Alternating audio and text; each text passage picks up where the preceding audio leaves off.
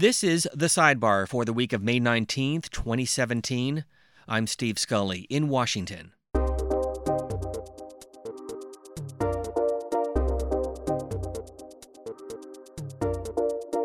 When it comes down to it, in order for there to be a peace, it's going to require parties to make compromises that are very, very painful and maybe even politically impossible. This week, Robert Dineen. He is a senior fellow for Middle East Studies at the Council on Foreign Relations. He served in the George W. Bush administration as the Deputy Secretary of State for Near Eastern Affairs. Our topic, the history of the Israeli-Arab peace process. Robert Dineen, with President Trump in Saudi Arabia and early next week in Israel, let's take a step back and look at the path to peace in the Middle East. As you look at the last 40 to 50 years between the U.S., Israel, and Israel's neighbors, where have been some of the biggest missed opportunities? Well, I guess the question first has to be missed opportunities for whom? For the United States or for the parties themselves? Because in many ways, people trace some of the earliest missed opportunities to the end of the 1948 war. There's a whole cottage industry of scholarship that has evolved about the end of the war that was the Israeli Independence War. And whether or not there were opportunities missed even as early as then to try to reach a peace agreement. Because recall, with the 48 war, which ended basically in January of 49, Israel reached armistice agreements with its neighbors. And those armistice agreements, it was believed, would soon be followed by peace agreements. And that never happened. And now, as we near the 50th anniversary of the Six-Day War, that really in many ways shaped the Middle East and the Arab-Israeli and the Israeli-Palestinian conflict, or at least the contours of it as we know it, that same question, obtains. Because in 1967, Israel, expanded its territory, occupied the West Bank, East Jerusalem, the Golan Heights, Sinai. And it was in that period that the basic formula was enshrined in UN Security Council Resolution 242 about that peace would be based on land for a peace, that Israel would only return territories in return for secure and recognized borders and peace agreements. And the effort ever since has been to try to achieve that. And there have been partial successes. We've had the most importantly being the Israel-Egypt peace and the Israel-Jordan peace. Israelis today ask whether or not it was that maybe it was fortuitous that they did not reach a peace agreement with Syria, because it would have required them to have given up the Golan Heights, and look at where we are today. And so maybe the failure to reach a peace agreement with Syria was really a blessing. But I think the question now focuses on the Palestinian question, and I think that's where you really want to go. But I think you have to contextualize it into the larger conflict, and so that's why I did that just now. But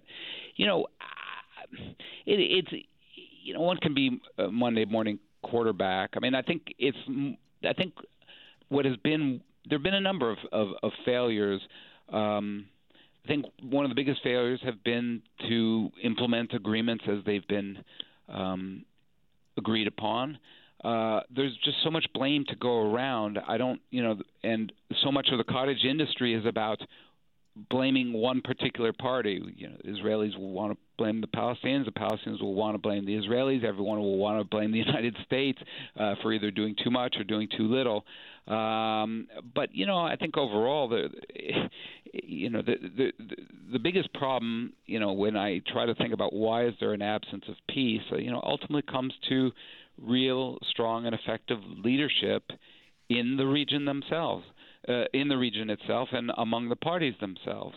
And at different times, at different places, there's been a real failure of leadership, or put otherwise, that when it comes down to it, in order for there to be a peace, it's going to require parties to make compromises that are very, very painful and maybe even politically impossible. Well, let me follow up on that point and talk specifically about Israel and the Palestinian territory, because how much of it is based on the personalities, the leadership of the Israeli prime minister, the Palestinian leader, and who is in the Oval Office? Well, there are different schools of thought on this. I subscribe to the view that who is in power matters fundamentally, because ultimately those are the people who have to make the decisions. Those are the people who decide that ultimately a moment has to either be seized or not, that now is the decisive moment or not. And see, we've seen at various times leaders like Anwar Sadat, who decided that he would break with all convention and go to Jerusalem.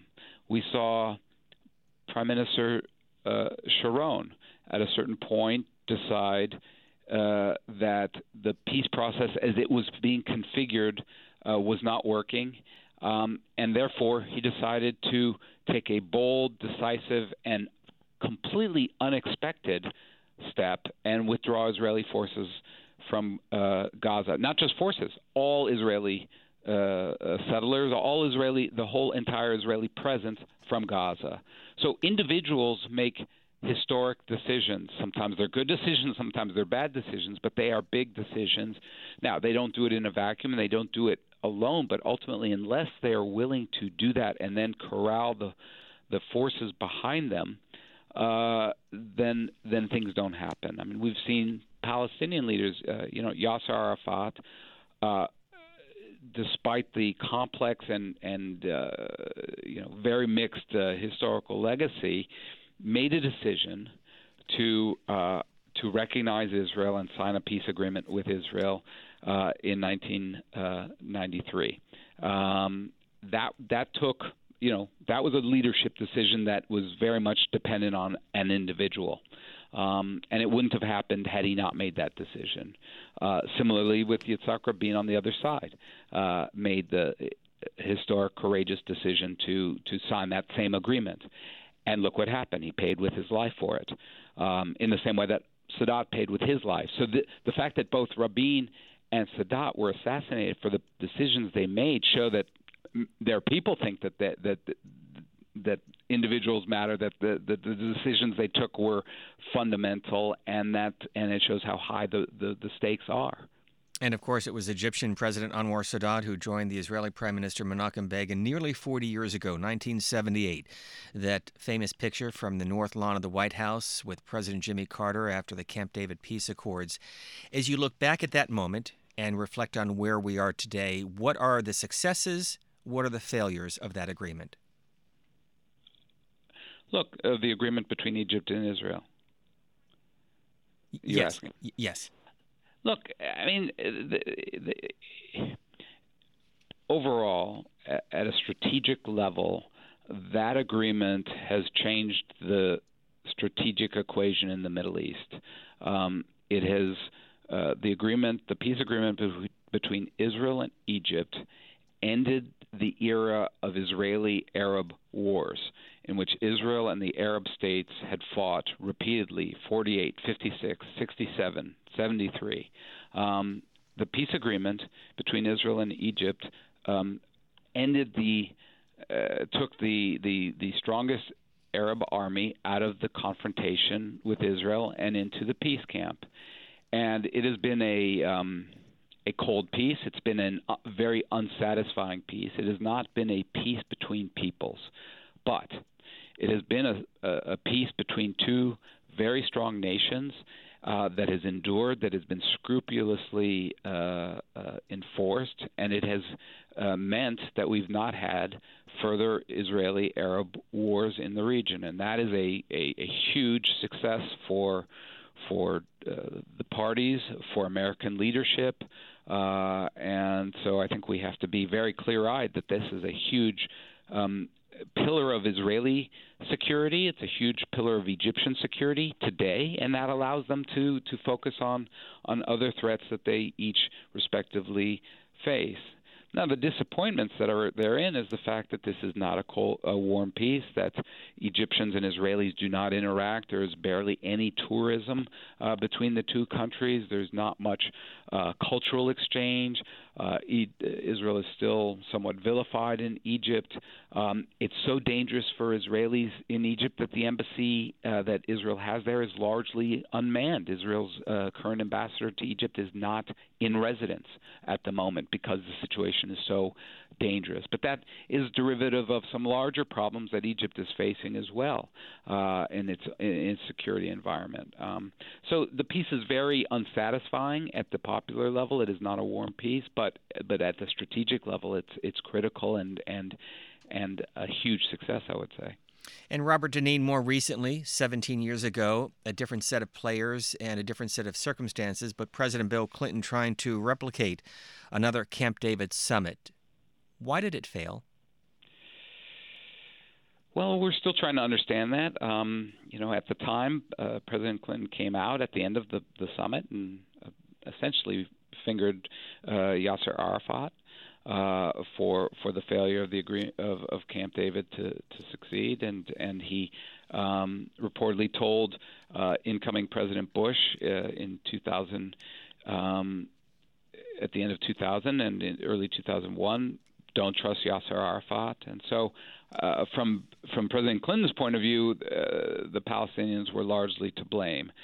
I think the fact that there have been subsequent negotiations and the fact that Israel has made subsequent concessions suggests that maybe the deal simply wasn't quite there. That the more analytically or more dispassionately, one can say that the Israeli maximum offer and the Palestinian minimal requirements did not overlap, and that has been the enduring problem. Prime Minister Ehud Olmert, subsequently, in subsequent negotiations that was launched by what was called the Annapolis process under President Bush. There was a serious set of negotiations that took place with Mahmoud Abbas and Prime Minister Olmert, culminating in a even further reaching Israeli offer that was never really reacted to, or that is by Prime Minister, or rather President Abbas, and so once again, then President Obama presented an offer in March of 2014 in the Oval Office with President Abbas, and it was not accepted. So what that tells you is that the deals that have been put forward simply just were not considered acceptable. We now are in a situation today with President Trump about to travel to the Holy Land and in pursuit of what he calls the ultimate deal. It raises the fundamental question: is there a deal there to be had? Is the maximum Israeli offer and the Palestinian minimum acceptable deal? Is there an overlap there? Is there a bridging that is that can be there? On the one hand, and then it relates to the earlier set of questions. Is there the leadership in place that could take the courageous decisions to accept what that would mean on both sides? And I'd say I don't know anybody who believes that those stars are lined up, either in terms of the deal or in terms of the leadership or in terms of the respective political alignments on each side, that is the Israeli and Palestinian sides. But nonetheless, the president seems to think he can do it. Robert Dineen, you've spent your adult life focused on this issue, working with former Prime Minister Tony Blair as a quartet representative in the region, also in the George W. Bush administration. So you answered one of my questions: is that even possible? What are the marching orders for President Trump? What does he need to do, and how does he get there to achieve, as you put it so well, the ultimate peace, the ultimate deal? Just to be clear, I served in every administration from Ronald Reagan through Barack Obama, so I always was a career person, and I sort of watched this movie over many years. Does it seem like a sequel? Well, it raises a lot of questions of, are we seeing a reprise of the same old movie? When President Trump stood up in the White House with President Abbas and basically said, I want to finish what was started at as part of the Oslo Accords, it did raise the question of have we seen this movie before? Because there is the opportunity, let's say, that may exist is a changing regional environment in the Middle East. That is the way in which the larger regional context has changed as a result of many things, from the Arab uprisings to the wars that have taken place subsequently, may also provide some opportunities for a different approach. And I think the question I'm asking, paramount question on my mind, is when President Trump goes to Saudi Arabia and then subsequently goes to Israel and then goes to Bethlehem and meets with President Abbas, is he just going to pursue the same approach in which it's about trying to bring Israeli and Palestinian leaders together to try to hammer out a deal on the core issues that have just been too difficult for previous presidents to bring the parties to agreement on? Or is a different approach going to be adopted that somehow tries to bring in the fact that you have a regional environment in which you have certain states in the Middle East, Sunni states that had traditionally been the most implacably opposed to any peace with Israel, who may be more favorably disposed towards peace because they see larger threats in the region. So particularly, you have countries now in the Gulf, Saudi Arabia, the Emirates, Qatar, others who really are much more worried about Iran than anything, and they see Israel as a potential asset and ally, and not their strategic threat. They're at the same time, you have a country like Egypt, which has made peace with Israel, that now enjoys closer cooperation on the military side with Israel than we've seen perhaps ever, because of the threats that Egypt faces from ISIS in Sinai and others, the Muslim Brotherhood. So the dangers that exist in the Middle East, the shared objectives that align Israel with a number of states that had historically been among the strongest opponents to Israel, may actually be used and leveraged to help bring a deal between Israel and the Palestinians. That's the question, that I'm asking is, will the U.S. try to therefore adopt a different approach that puts less of the burden of decision making on President Abbas? Put it another way, when Arafat said no at Camp David to President Clinton, he said, "Look, I am not empowered to make the kind of historic compromises you're asking me to make. You're asking me to give up or make concessions in Jerusalem. This is not a Palestinian interest only. This is an Arab interest. This is a Muslim interest, and because of the historic role that Jerusalem plays not only in Judaism and Christianity but also to Islam." And so only at that point did the administration start to try to rally the Saudis and the Egyptians to be supportive. So we should have learned from that mistake that if you want to really make forward progress on some of these issues, you're going to need a larger framework. And so I'd like to see if President Trump really is going to go down this route, at least a different approach, because otherwise there's no reason to believe that the factors that prevented President Obama and Secretary of State Kerry from making peace will not, thwart President Trump in his efforts. And as you well know, part of that history includes the location of the U.S. Embassy. We know now that the U.S. Embassy, for the moment, will remain in Tel Aviv. Some have advocated that we move it to Jerusalem. Can you explain why this is an issue? How much time do we have? It's a huge issue for so many reasons. I mean, Jerusalem is the core of the conflict. Zionism, the national liberation movement of the Jewish people that created the state of Israel, the name is Zion. Zion is Jerusalem. Jerusalem lies at the heart of the Jewish people's yearning for return to their historic homeland. At the same time, Jerusalem is the historic cradle of Western civilization, of Christianity. It's one of the holiest places in Islam. So the city of Jerusalem itself is just so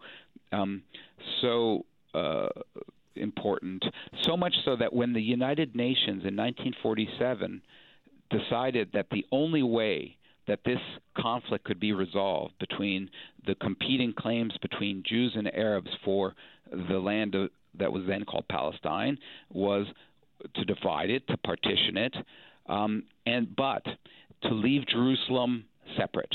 And so the resolution that created the State of Israel in 1940, the resolution was passed in November 1947, called for there to be two states, an Arab one and a Jewish one, with Jerusalem to be a corpus separatum, an independent entity. And that decision, we then had the 1948 war, and basically both the Arabs and the Israelis, Israel declared independence, the Arabs opposed it, but both sides, the war ended with Israel occupying the western half of the city, the Jordanian forces occupying the eastern part of the city, and both sides saying there isn't going to be a corpus separatum. But U.S. policy from that day was still to say, you know what, we don't recognize either side's place in Jerusalem. And that dates back from 1948. So from 1948 till this day, U.S. policy has been out of sync, let's say, with the realities on the ground. Our former policy has been that Jerusalem should be a corpus separatum. Now that changed when the Oslo Accords were reached, and U.S. policy then said, well, okay, when the Israelis and the Palestinians finally agree upon all the issues that divide them, territory, refugees, settlements, they too shall agree upon whatever agreement they reach on Jerusalem. At that point, we will recognize Jerusalem as the capital of Israel. And we've had subsequent legislation that calls upon the president to recognize Jerusalem as the capital of Israel. But every 6 months, when this legislation comes up for what is a presidential determination, every administration has invoked a national security waiver to say, yes, we agree in theory, we're going to move the embassy to Jerusalem, but the time is not ripe. It is, for whatever reasons, either security reasons or peacemaking reasons, we need to defer it in order to let the situation develop in a better way. And then candidate Trump said, I'm going to do it regardless. I'm going to move the embassy to Jerusalem. And because President Trump has invoked such a different style, people said, wow, he really means it. I mean, President Obama as candidate, just like President Bush 43 as candidate, also said they were going to move the embassy, but then they became president, and people said, okay, now they understand that certain realities are going to force them to sign that waiver that I referred to. President Trump now, it seems, is about to adopt that same policy, although it's not clear. And also not clear is how President Trump is going to use the threat of moving the embassy to Israel to Jerusalem will affect his strategy for trying to leverage the parties to a peace deal. So, it's just the unpredictability, frankly, of President Trump that he encourages that is being used here as a possible lever for the parties. But we've seen such an evolution in the president's approach towards this conflict already, even in the time that he's been in office. It's left everyone who watches this issue uncertain as to where it's going to go and what the president's going to do, even when it comes to moving the embassy. So when he came into office in January, it seemed that it was going to be just a matter of days before he would do it, and then it sort of receded as he talked to some Arab leaders, as he started to engage on the issue. And so this leaves us now in a place where it looks like he's not going to move the embassy imminently. But I would not take it off the table either as a possibility, and I think that's an issue to watch, less so on this trip that's coming up, but in the weeks and months ahead as he indicates how he plans to pursue this peace agreement between Israel and the Palestinians. Robert Dineen, having served in 5 administrations and currently a senior fellow for Mideast Studies at the Council on Foreign Relations, we thank you for your time and your perspective. Oh, thank you. It's been a pleasure. You've been listening to C-SPAN's The Sidebar. Be sure to follow C-SPAN and C-SPAN Radio on Twitter, and let us know what you'd like to hear about in future episodes by using the hashtag C-SPAN Sidebar. If you like the program, please like, rate, and review us wherever you listen to podcasts. By the way, every C-SPAN podcast is available on the free C-SPAN Radio app for Apple and Android devices, as well as Google Play Music, TuneIn, Stitcher, and Apple Podcasts. Thank you for listening.